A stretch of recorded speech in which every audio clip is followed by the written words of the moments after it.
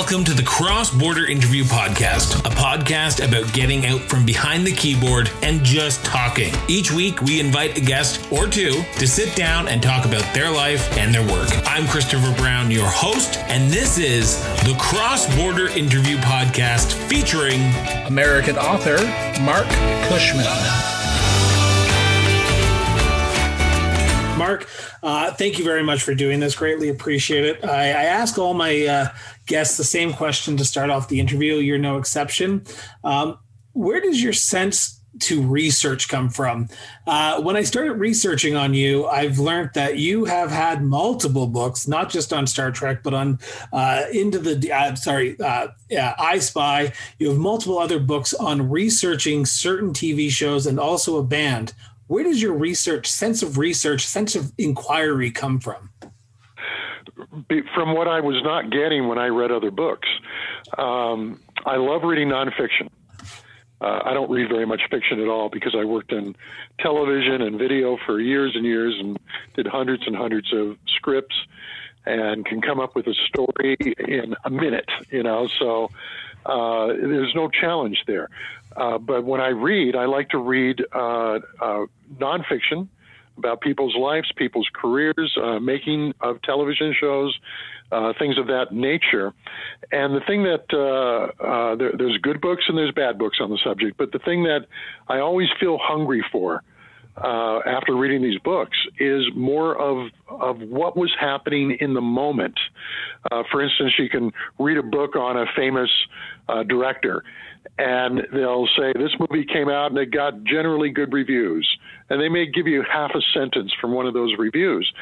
I want to read all the reviews. I want to know what it cost to make the movie. I want to know where it was shot. I want to know, what happened on the set. I want to know all that stuff.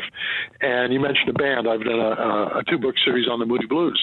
And, I want to know what inspired the songs and how the records did and how sales were and what the chart positions were and what the reviews were. And when you read most books, you just don't get that. And so I put it in. And most of the TV shows, all the TV shows I've written about, I Spy, the Irwin Allen shows, Lost in Space, Voyage Beyond the Sea, and of course Star Trek, and now the new book series, which cover the motion picture and the animated series and the aborted Phase 2 series, all from the 1970s. I did all these because I got access to the show files and Gene Roddenberry's papers and Irwin Allen's papers and so forth. So I was able to see the different drafts of scripts, the memos, the ratings, the production schedules, the budgets, everything, and bring that to the reader because that's what I would want to read if I was reading the book. And when I sit down with my guests, I usually either read their book or watch their movie that they've been in, or watch their stand-up act. I did not realize how much I was going to be getting into when I picked up your first book, because most books would be at that 300 to 400 pages, but you're 700 pages for each of your books. So I'm trying to get through them as quickly as possible because I was getting ready for this interview, and you it seems like you left everything out on the table. You just put everything in that you found in a coherent way. Was there anything left on the table, left on the cutting room floor at the end of the day, what you said, okay, 700 is a little too much, we need to push this aside, or we don't need to put this in? The first drafts are always 1,000 pages, and I have to squeeze it down and usually get it down to 600-700. A couple of the books have been closer to 800. But, we'll just talk about Star Trek for a moment, because that show had such an immense amount of internal files. Gene Roddenberry and Bob Justman and Gene Kuhn and all of them saved everything, and they put everything into memos. For instance, Gene Kuhn, he was one of the producers on the series. He did the second season and a little bit of the first. And he would read a 20-page outline from a freelance writer who was on assignment. And Kuhn would sit down and write a 10-page memo to the guy on his 20-page outline. He would read a 60-page script, and he would write a 20, even a 30-page memo to the person on that 60-page script. And there's a lot more on each page of his memos than in a script, because if you look at a script, there's a lot of white on the page. And Gene Coon's memos were single-spaced. I mean, it was just, so he was basically writing as many words in his memo as were in the screenplay that he was giving comment on. And it's funny because in a couple of those chapters in there, we have a chapter on every episode, one writer in particular wrote back and said, I'm sending in my revised draft. I know you'll have notes. Don't send me a memo. Pick up the phone and call me, because he didn't want to read another 20, 30-page memo. So to answer your question, what got left out is 90% of that stuff, because each volume of those 3 books that cover the 3 seasons of the original Star Trek are between 600 and probably 700 pages in length. And I'll put excerpts from these memos in there, some of the choicier bits, and connect them together so you understand what they're talking about. And you can see the give and take of giving notes and getting responses to those notes. But there's no way I could put the entire memos in there, because during any one of those seasons, Gene Roddenberry, Gene Coon, Bob Justman probably wrote tens of thousands of pages of memos on those 30 episodes or so they made for that particular season.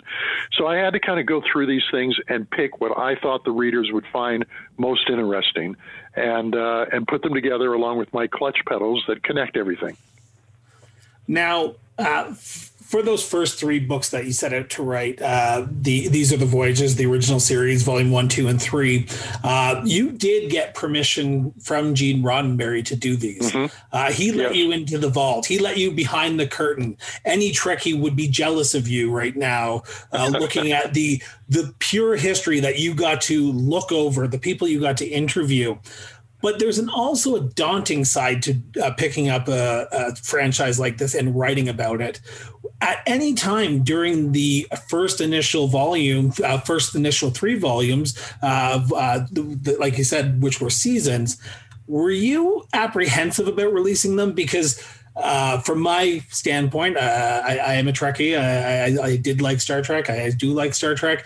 When you see something that is Star Trek and it doesn't fit your narrative, you get angry. So was there any apprehension from yourself to say, I need to do this right, and I need to make sure that I put the best foot forward? Oh, absolutely. And Star Trek was going to be my first book. These Are the Voyages.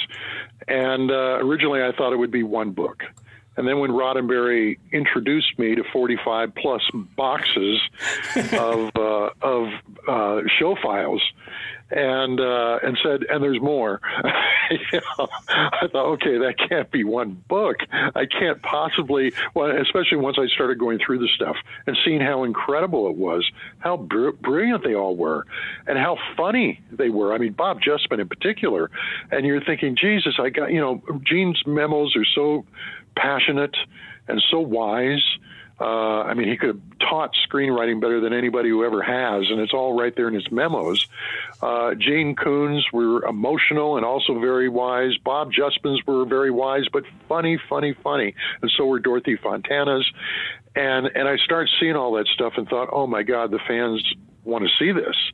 And there's no way I can fit it into 1 book. So my publisher said, well, you can do it in 3. But I did I Spy during the course of that, because I Spy, like a lot of TV shows, a lot of the stuff was in meetings. The memos weren't as extreme. There were plenty of them, and there were plenty of drafts of the scripts, and all that's in the book, but it was nothing like Star Trek. They didn't save every scrap of paper. And I thought, I need to do a book first to figure out the format of how I'm going to present all this stuff. So I did I Spy, which was a very important show. It was the first show to star a black and a white together on equal basis. The first show where a black actor won an Emmy as best lead in a dramatic series, as best actor of any kind, and won 3 in a row for that show. It was nominated for Emmys. It won Golden Globe Awards. It filmed around the world and invented the technology that brought that in. So it really kicked down a lot of doors. And it was an important show to write about. But so was Star Trek. But I had to do something other than Star Trek first, because when I saw the amount of material, I thought, well, I got to get a book done first so I know what I'm doing before I try to do this. And then, fortunately, as you said, Gene was supportive and endorsed them. And Bob Justman, his co-producer, and John D.F. Black, the associate producer, and Dorothy Fontana, the story editor, they all came on board and helped me out. Dorothy would give me notes. John Black would give me notes. They'd read the different drafts. So I had good support from them, the people who were there, the people who knew it. And the greatest thing from all of them, and I was told this by Leonard Nimoy and Walter Koenig and so many others as well, they said, now I know what was going on after reading your books. Bob Culp said that too after reading the I Spy book, because, when you're living it, that's one thing. But, 40 years pass, 50 years pass, you've forgotten a lot of stuff, and it was all happening so quickly anyway. And because I go right to the memos and to the articles and the interviews from the time that it was happening, not somebody being interviewed now and trying to remember 50 years ago, but somebody being interviewed 50 years ago on the set. And I go and I get all that information and put it together in these books. And so Bob Culp and Leonard Nimoy and all, they would read the books, and then they would call me up, Harlan Ellison and people like that. And they'd call up and say, now I know what was going on. Now I can go do an interview. and there's no better compliment as far as did I do okay or not than getting that kind of endorsement. Well, and that's the thing about the books that I've been reading so far is you don't just talk about the good times. You talk about the conflict that actually happened between Gene and executives. And you talk about how, the executives were on Gene's ass, pardon my French, most of the time about what you can and can't do and what you should do and what you shouldn't do. Yeah. And, I didn't know I was going to come across any of that. I mean, I love Star Trek. It was one of the shows that made me want to become a television writer because when I was watching it as a kid, and I was probably 10 when I started watching it on NBC, I thought, man, this is better written than anything else I'm seeing on television. Of course, I wasn't seeing the 10 p.m. shows, but I had to go to bed by then. But it was better than anything I was seeing as far as the writing was concerned, and I was too young to understand why. But later on, when I started going through these memos and got to know Gene Roddenberry and pitched to him for Next Generation and so forth, he talks in all of his memos about theme, and he talks about keeping the protagonist front and center. And in Star Trek, Kirk is the protagonist. So if you're going to do a Spock story, you got to make it a Kirk story, even more so than Spock. So, for instance, in Muck Time, Spock's got to go back to Vulcan and breed, basically, or like a salmon going upstream. That's a line they actually use in the episode. Talk about great writing. And so that's a Spock story, but it's Kirk's decision on how to get him there. And it's Kirk's decision to go against Starfleet orders and take the Enterprise to Vulcan when it's supposed to be somewhere else, even though he knows he'll probably get court-martialed and lose his command, because if he doesn't do it, his friend is going to die, and he can't let that. And there's a line in there about, he saved my life more than once. I owe him my career. And so Roddenberry would make sure that the writers understood that the really difficult decisions have to be on Kirk's shoulder. He's the storyteller. He's the guy doing the captain's logs that take us into every episode. So you can't come in and say, I want to do a McCoy story. I want to do a Spock story. Fine. But how is it going to be a Kirk story? And you see that in his memos to the writers. So, and also about theme.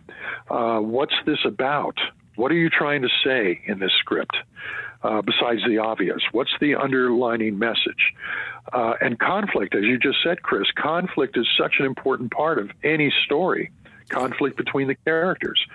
So Roddenberry preached that in all of his memos, and he gave great notes, and he did that to me too when I pitched to him for Next Gen, and on and on. But what I was not expecting was all the conflict behind the scenes, not necessarily between Roddenberry and his people. They would have disagreements, and you'll see that in the memos, or disagreements with Leonard Nimoy about something. But between them and the studio and the network, and every single episode was a battle.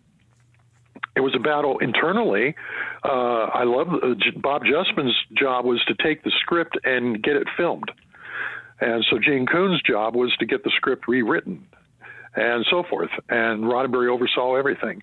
And I love the memos from Justman where he's writing to the two Genes and saying, if you don't take this out of this script, I'm going to start sending you my psychologist bills, and stuff like that. And one, he says, if you don't take this out of the script, I'm quitting, and I'm not joking. So there's that kind of conflict, but it was friendly conflict. It was just trying to get the job done and saying, we can't afford to do this. It's one thing for you guys to put it in a script. It's something else for me to figure out how we're going to film it.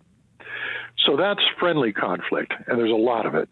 But the adversarial conflict between Gene Roddenberry and NBC, it grows through all 3 seasons. It gets bigger and bigger and bigger, and finally results in the series getting canceled, getting moved into a terrible time slot and canceled, because NBC just got to the point where they were tired of fighting with Roddenberry. They didn't want him to tell the type of stories he was telling, and he wanted to make commentary on everything that was going on Earth. So where does that come from for Gene? Because he did push the boundaries a lot in Star Trek, and you do mention it a few times in your book, but where does it come from? Is it him just being from his police background, being a sergeant? He's just going to push the boundaries, see how far he can push it before he gets canceled, or he just wanted to tell the stories that he wanted to tell? He wanted to be the Jonathan Swift of TV. And Jonathan Swift was an English author back in the, God knows, 400 years ago now? Yep. 300 years certainly.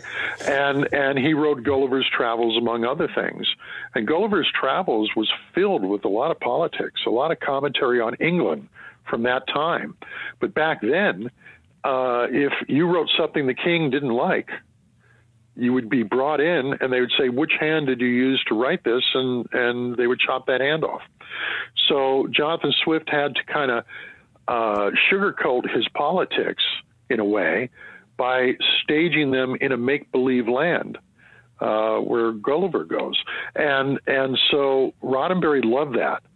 And he had been writing TV throughout the 1950s and early 60s and produced a series called The Lieutenant in the early 60s. And he was constantly coming up against network censorship. And the stories that he wanted to tell, that he was just burning to tell, because it was stuff that he felt mattered, stuff that people should know, they should see, they should think about, weren't being told. And every time he would try to write it, it would get censored. So he borrowed a page from Jonathan Swift and said, well, I'm going to come up with this show that has stories take place on other planets. And we can talk about Vietnam. We can talk about racism. We can talk about sexism. We can talk about organized religion. We can talk about overpopulation. We can talk about all these themes that Star Trek did. And it was the first show to tackle these things. And they won't censor me as much because it's green-skinned people on another planet. We're not talking about Republicans, Democrats, Americans, Russians, so forth. And so he mostly would get away with it, but he had to fight a lot of battles anyway because NBC caught on to what he was doing. And they were afraid their audience was going to catch on. And so there was a lot of fights. Go ahead. And you see that in the memos. You see the memos from NBC. You see them all fighting over, you can't tell this story. And I love the memo from Bob Justman to Gene Roddenberry and Dorothy Fontana after she wrote an episode called The Enterprise Incident. And this was in 1968. And it was about basically the USS Pueblo being captured off the high seas by North Korea. And the sailors were held in prison for over 6 months. And every night I was about 10 or 11, I guess. And every night on the news, it would be the Pueblo incident, day 236. That's how it would start. And they would give you an update. And so Dorothy wrote this thing called the Enterprise incident, where the Enterprise is captured by the Romulans as being a spy ship, and the crew is being held. And Bob Justman writes a memo to Gene with CC to Dorothy Fontana, and he says, I wonder what NBC's reaction is going to be when we have the USS Enterprise captured. Because they knew, that the network was going to go, wait a minute, we're opening our news broadcast every night with this, and you're taking the heading we use, the Pueblo incident, and you're calling it the Enterprise incident, and you're depicting the same type of a story, basically, and making some commentary here. And surprisingly, it was one of the few episodes NBC didn't have a heart attack over. They saw what they were doing, and they thought, this is going to get a big rating. And so they said, go ahead, do it. Don't change the title. And they repeated that episode during the first run season for the third year, about 13 weeks into the third season. Usually back then they wouldn't repeat anything until they'd shown all the new episodes, and then during the summer they would do some reruns. But they repeated it, I think, in December or November, just maybe about 8-9 weeks after it originally aired. And the reason they repeated it is because that was the week the crew of the Pueblo was released and they were returned home. And so NBC said, we got to put that episode on again. So, it's fun for me to find this stuff out. And that's the stuff I like to read in books, but I don't get it too often in other people's books. And that's the type of stuff I like to share. Now, the first 3 volumes, like we've talked about, are dedicated to the first 3 seasons. You research, you get into the vault of Gene Roddenberry, you talk to the Nielsen ratings. Star Trek is a hit. The next 3 books that you're writing or wrote these are the voyages, Gene Roddenberry and Star Trek in the 70s. Each one of the volumes is the first one spans 5 years, the next one spans 2 years, and the following one spans another 2 years, if I'm not mistaken. This is post Star Trek in a world that Gene Roddenberry was not expecting. Season 3 was not well liked because it was in the death slot, as you so adequately say. Anything on a Friday night at 10 o'clock in the evening is not going to get high ratings. Gene Roddenberry must have seen the writing on the wall once NBC did that, right? Oh, yeah. And it wasn't just the terrible time slot. The budget had gotten cut as well. And there's a memo in Volume 3, Season 3 book that's from Justman saying we're trying to do half a science fiction movie every week on the budget of a radio show. It just got slashed terribly. And so, I was in, I guess the 6th or 7th grade. And I remember watching it and thinking, well, it's not as good as it was last year. And then I find out why in doing these books is because the scripts have a slower pace to them. The scenes are longer. They don't snap and move as quickly. A lot of the stuff that was in the first drafts of these scripts had to be taken out because they didn't have the budget to shoot it. They had to kind of depopulate the corridors because they didn't have the budget to pay for extras. Lots of things were happening. It wasn't that anybody ran out of talent or anybody stopped caring. It's just that the budgets were so horribly slashed. And instead of having 8 days to shoot an episode like they did in the first season, or 7 days to shoot an episode like they did in the second season, suddenly they have 5.5 days to shoot an episode. So you got to go with the first take a lot of times instead of saying, Bill, you could do better. Let's do another take of that. Take it down a little. Take it down a notch. Here we go. They couldn't do that. So we're seeing the result. We're thinking, gee, what's gone wrong? Well, there's a lot of great episodes in the third season, but, the budget is bad. The shooting schedule is bad. The time slot is bad. And the ratings did finally come down. The show had done very well in its first 2 years. It did extremely well in its first year on Thursday nights, quite often winning its time period. NBC moved it to Fridays at 8:30. Not a good time slot for a show that has a young audience, a college student age audience. They're not home on Friday nights. There were no DVRs back then, or even VHS players, and so the ratings came down, but it was still NBC's top-rated show of that night.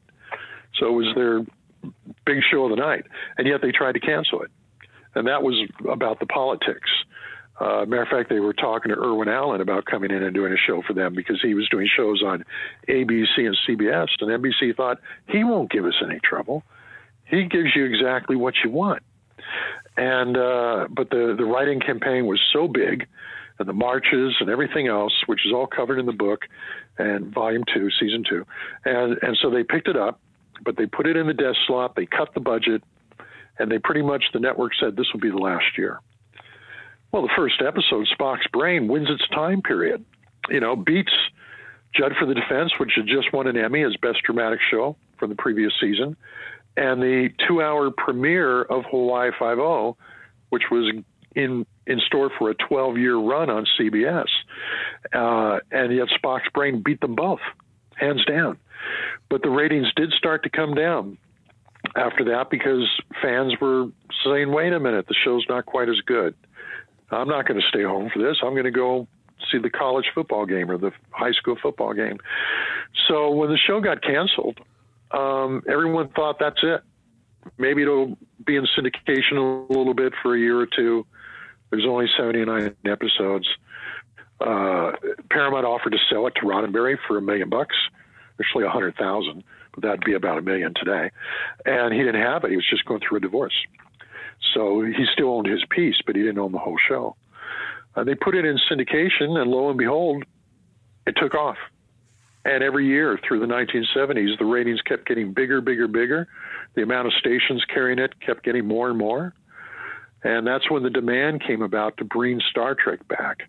And that's what these new three books cover, is everything that happened in the 1970s with Roddenberry, with Star Trek, with Shatner, with Nimoy, because they're all pivotal players. And the fact that NBC wanted the show back 2 years after they canceled it, but they couldn't get it back because Nimoy was doing Mission Impossible. So you got to cover all that stuff too, because it all factored in. And then when they finally did bring it back on NBC in '73, it was as a cartoon series because they couldn't get the entire cast together to film a new show. Plus Paramount had destroyed all the sets and given the ship away to the Smithsonian Institute.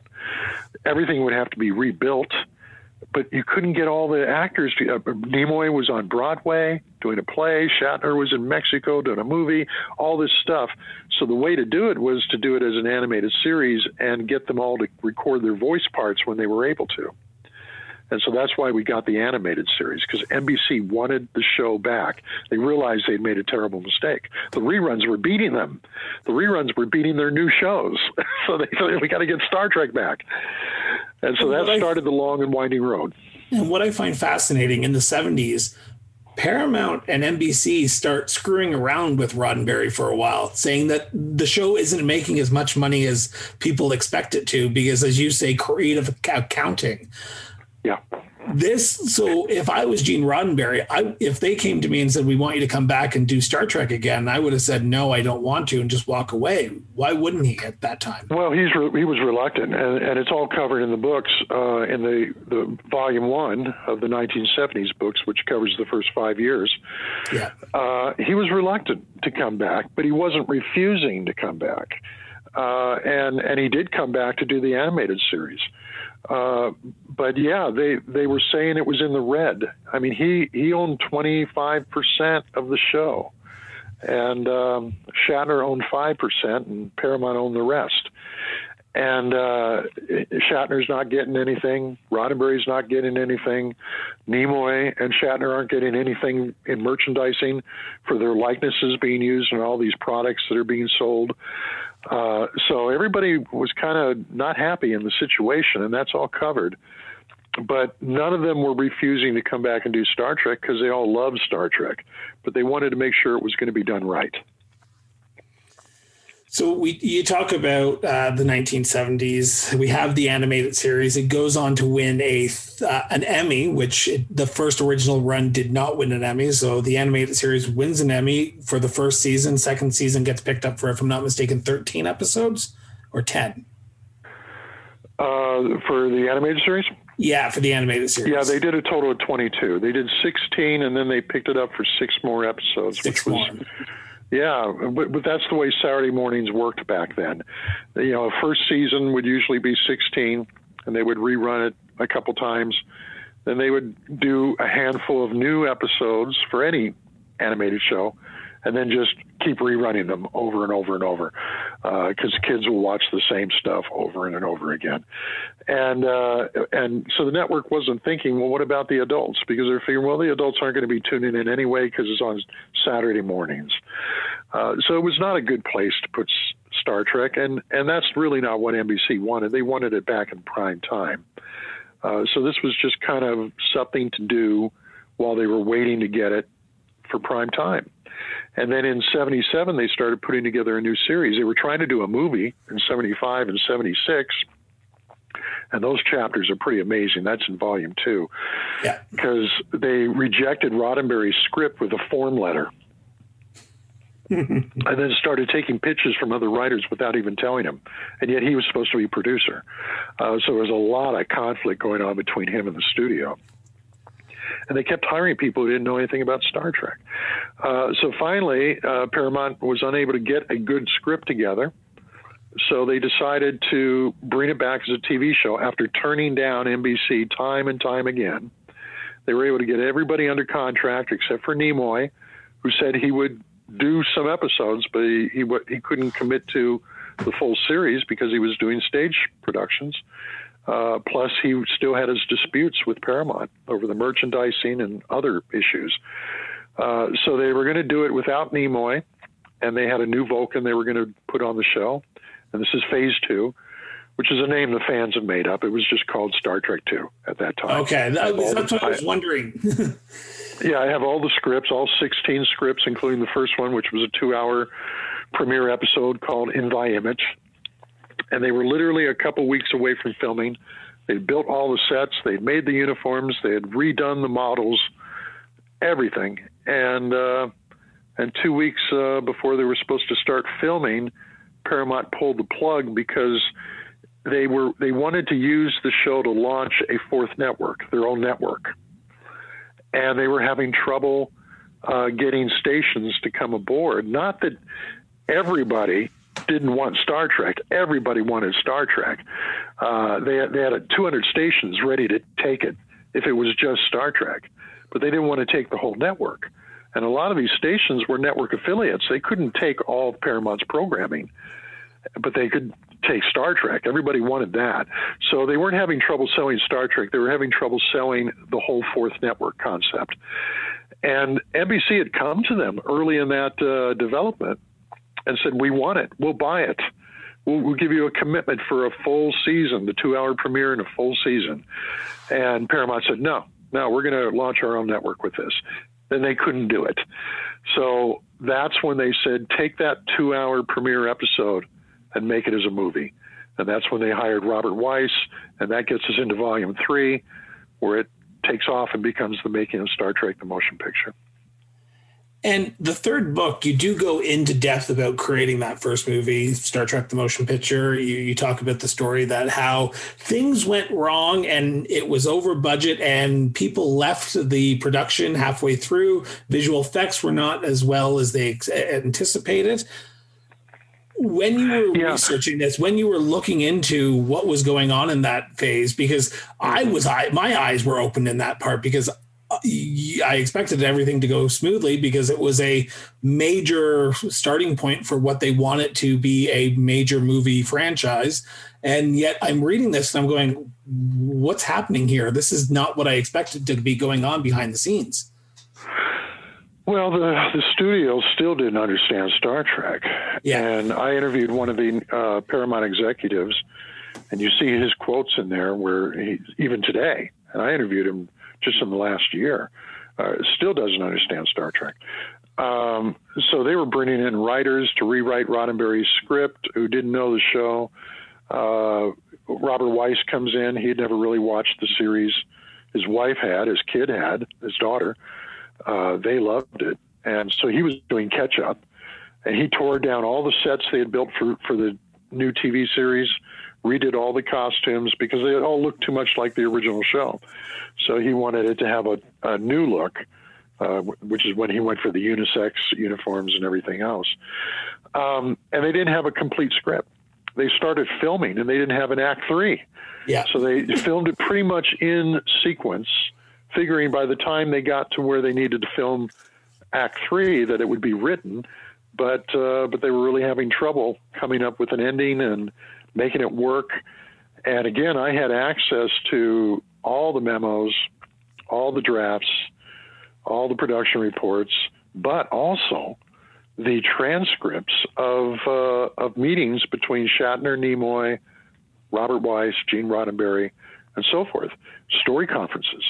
As they're filming, they would be filming scenes for the earlier part of the movie, and then they would all go into a room and hash it out over what they felt Act 3 should be.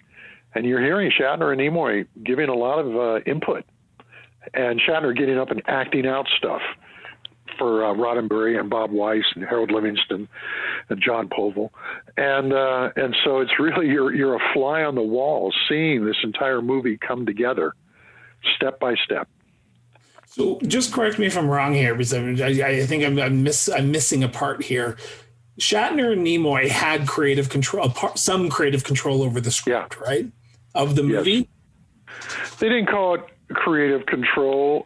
Gene Roddenberry had creative control with certain limitations. He obviously had to sell his concepts to Bob Weiss because as director, he has creative control. And Paramount had creative control. So you've got basically 3 controlling parties in the room together who are not always in agreement. In their contracts, it says they have creative control, but they're sharing that title and that responsibility and that power with 2 other factions. For Roddenberry and Shatner and Nimoy, their contracts said that they had script approval. Script approval, so, that's right. Now, layman, you and me can say, well, obviously that means they have creative control too. But it was termed as script approval, meaning that you couldn't make them get up and do something that they felt was wrong. Okay? They weren't the ones making the final decisions, but in a way they are, because if they say, I don't like that, and you bring it to the set anyway and say, well, this is what we want to shoot, they could say, no, I'm not going to do those lines. That's not right for my character. And you can't penalize them or fire them or fine them or anything else because the contract allows them to say no. So they had that level of power coming into the project, and which is smart. Which is smart, and agreed. But at the same time, is it because Shatner and Nimoy were potentially screwed over by Paramount and NBC beforehand that they said, if we sign on, we want that creative control? Did you find that information out? Yes. Roddenberry wasn't going to come back unless he was told he had creative control. So they said, sure, Gene, baby, you got it. Here it is. It's in your contract. But it's also in Weiss's contract, and it's also in Paramount's contract. So, it's like, oh, well, it sounded really good in the contract, but I guess we're 3 equal parties, and we got to kind of hash this out and come to some form of an agreement. And then we've given Nimoy and Shatner script approval, so we can't force them to take a script that they don't like. But they weren't throwing fits. I mean, Nimoy and Shatner were very professional, and they all wanted this thing to happen. So they weren't like saying, no, I won't do it. But they would come in and say, look, wouldn't it be better if we did this? And I can see myself doing these lines much easier than doing those lines. So you have a lot of those meetings that we've got the transcripts for, and we put pieces of that in the book. But everybody is obviously working towards the same goal. There aren't any fistfights on the set or anything like that. again, my mind's a little bit blurry right now. I apologize. I was just at a doctor's appointment and things did not go the way I wanted them to. So my mind's a little blank right now. But you talk in the book about how the original final cut of the movie wasn't seen by executives until the day of the premiere, correct? Am I getting that wrong? Close, no cigar. But what happened is the special effects house that Paramount brought in, couldn't cut it, and a year after they had been working on it, Weiss ordered them to be fired because he went into the screening room to see what they had done in a year, and there was only a couple minutes of footage, and none of it was usable. And he was on a deadline. He knew that Paramount had already sold this in advance to open on December 7th, 79. And he goes into the screening room towards the end of 78 when they're just about done filming everything. And the effects house has been working since the beginning of 78, actually since late 77, and there's nothing to show for it. So he said, fire them. They brought in new people, people who had worked on Star Wars and Doug Trumbull and people like that, and they had to start from scratch. And they had about 10 months to get it all done. But there were so many special effects in this movie. Back then, you didn't have CGI, so 10 months wasn't a lot of time. So Paramount had already squandered $5 million. Now they have to start over. And so they're doing that, and they literally finished doing the effects about a week before the premiere on December 7th. And that's when Roddenberry and his staff and the Paramount executives were able to finally sit down, and Bob Weiss, and see the final assembly print with the effects in there and everything else. Now, Weiss had been editing the movie all along, but he didn't have any effects to put in. They had Jerry Goldsmith do the score, but he was basically doing the score to a script and storyboards. So it wasn't until a week before the premiere, when it was going to open in 200 theaters, that they were able to sit down and see the first assembly print. And they all knew that it needed more work, that it needed to be test screened before some audiences and collect notes from the audiences, comment cards, and go in and do another edit and so forth. But there was no time. They had to make 200 prints. And Weiss flew out for the premiere in Washington, D.C. on December 7th, or was it 6th? The premiere may have been on the 6th, and it opened on the 7th. So that was going to be on the 6th, and he flew out there that day carrying a wet print in a case, and that wet print was screened. Meanwhile, back in Hollywood, they're making another 200 prints, mass producing them, using multiple different processing labs to do it, and flying them out by special air carrier to all the theaters that were going to be opening this thing on December 7th. So the cast hadn't seen it. I mean, nobody had seen it really except Roddenberry and Weiss and a couple other people, John Povell and the Paramount executives. They saw it a few days before. So the cast came out to Washington, D.C. for the premiere, and they're all sitting there, and the lights dim, and the thing comes up. And some of them liked it. Shatner liked it. Some of them didn't. Walter told me, and it's in the book, about how he just kept sinking lower and lower in his seat, and he didn't want it to end because he knew when it ended, the lights were going to come up, and he was going to have to try to smile. And so it was. The drama is just everywhere. In the interviews, the memos, the ticking bomb, the ticking clock as you're ticking down to the premiere, and are we going to make it? Are we going to make it? Everything else, it's as a writer, you can't make this kind of stuff up. Same thing happened with the original series. I mean, when I started going through those memos, through all the show files, it was like the drama is just there everywhere.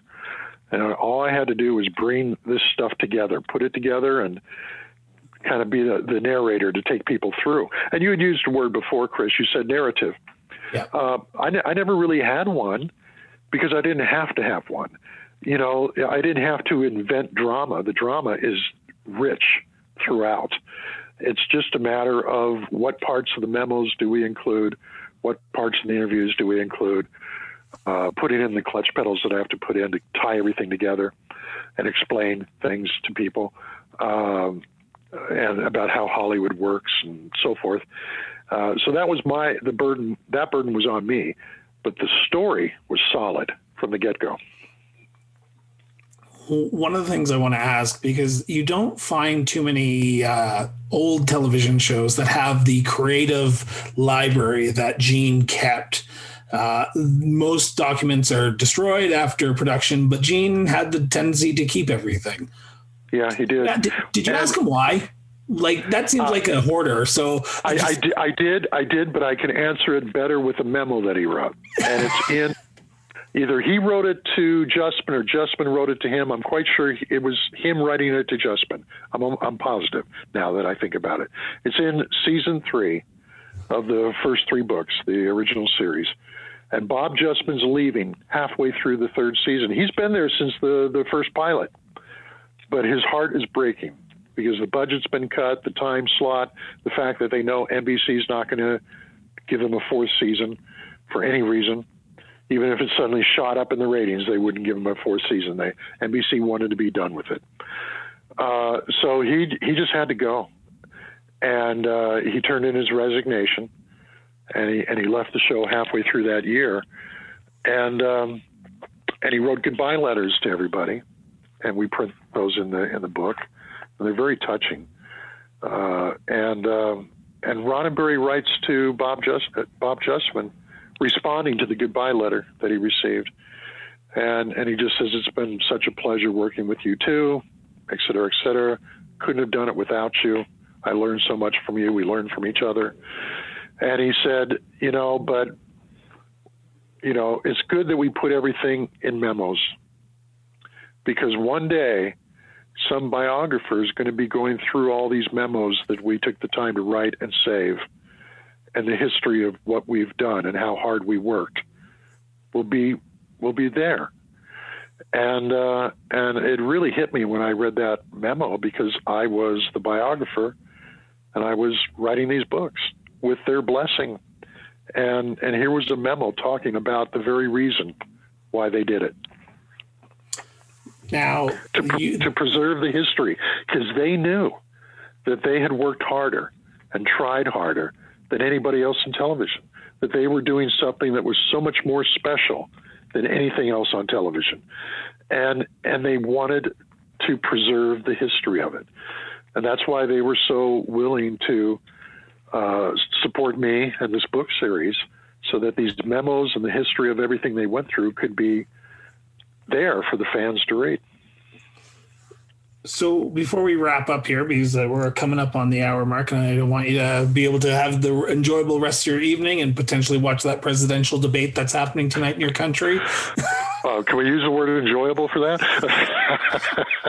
I'm dreading it, but I'll watch it.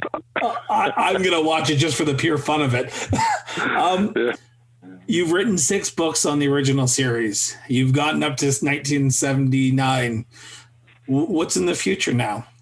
Do we see? Actually, I got 4, 5, 6, I got all the way through 1980, because I cover the release of the movie, the reviews, the box office, but I also cover in this volume 3 the beginning of Wrath and Khan, because even though the movie was the second biggest box office hit of the year, and the only reason it was number 2 is because it was released on December 7th.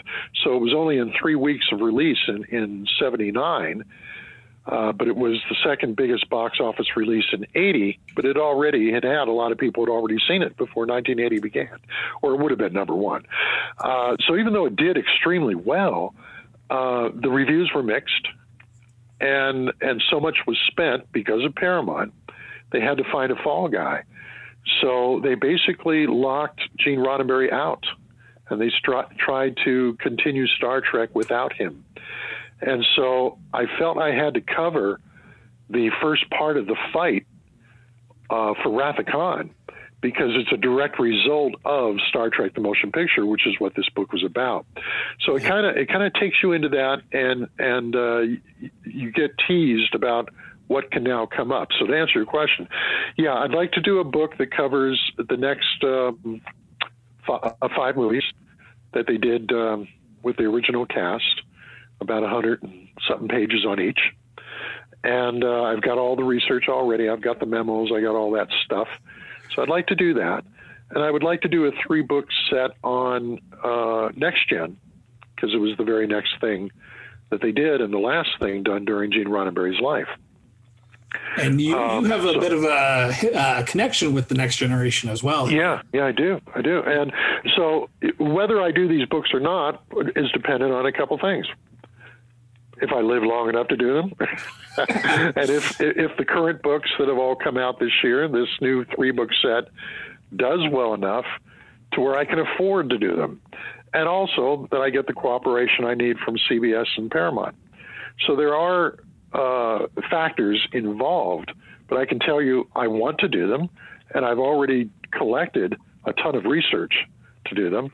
So chances are I will, and that's where I'll have to leave that off.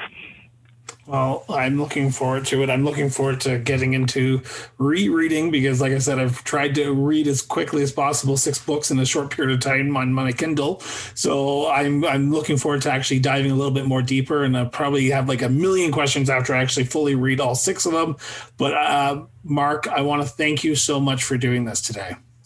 You're welcome. And you know what's fun, and I get told this by so many people, we haven't done any appearances this year because of COVID, but at the conventions I would attend over the last several years, people would come up and say, we do, like husbands and wives, we'll say, we do a date night once a week, and we'll read a chapter in your book, which will cover like an entire episode. And then they'll watch the episode. Yeah. And so many people have told me that is so much fun to do. And I understand it, because that's how my mind works as well. If I get a movie on DVD and it's got a making of featurette, I'll watch that first, then I'll watch the movie. And it just makes it so much more special. But yeah, you read a chapter and then you watch the episode, and do it in chronological order. You may want to be tempted to jump ahead to your favorite episodes, but this way you get to experience Star Trek in the order that they made them, in the order that Shatner and Nimoy and Roddenberry and everybody else experienced them. And each episode is impacted by the one they did before, because maybe that one introduced the Vulcan nerve pinch, and then it's used again here, and so forth. So you see the series building if you watch them in that proper sequence of production. And then read that chapter, 15, 20 pages, watch the episode. And you will get so much more out of it, because now you'll know where it was filmed. You'll know what went wrong. You'll know why in Shore Leave there's a chain around the lion's neck, or tiger's neck. And you read about how it got loose and it almost killed Shatner. So when it came time to have to film it, they put a chain around it, and they weren't going to take that thing off. And for decades, I would watch that episode, and I'd go, why is there a chain around its neck? It's supposed to be in the wild. It's supposed to be dangerous. And you can see this chain around it. Why would they do that? Well, you find out. So it's fun to read the chapters, watch the episode. That's how I would recommend people doing it. And I guarantee you, if you read these new books, you're going to definitely want to watch the movie again. And you'll probably appreciate it all the more, because while it's a little slow paced, it's really quite good. It's really very faithful to Star Trek. And they put so much thought into that. And you see the thought. You see them coming up with the ideas. You see them discussing it all. And so when you see the movie again, you really do appreciate it, I think, on a whole nother level. Chris, it's been an absolute pleasure. It has been, and I appreciate all your time, Mark. Greatly appreciate it. For my listeners who are still here, be sure to check out the show notes below. The links to buy all 6 copies, all 6 editions or volumes of Mark's books will be there. And the publisher is Jacob Brown's Media Group, correct? Correct. Jacobs Brown Press, an imprint of Jacobs Brown Media Group. And if you get the books directly from their web store, which is jacobsbrownmediagroup.com, you can get them signed by the author and the matching bookmarkers. And these are hardbacks, which are only available in America, but they can be shipped to Canada. They can be shipped to England. You just have to pay those terrible international shipping prices, but that's one way of getting something that's not available in your countries otherwise.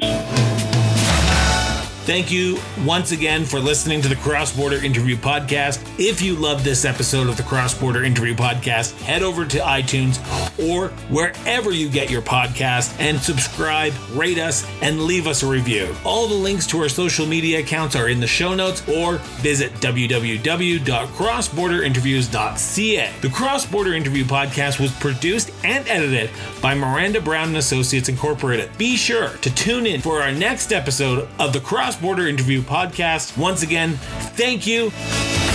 Bye-bye.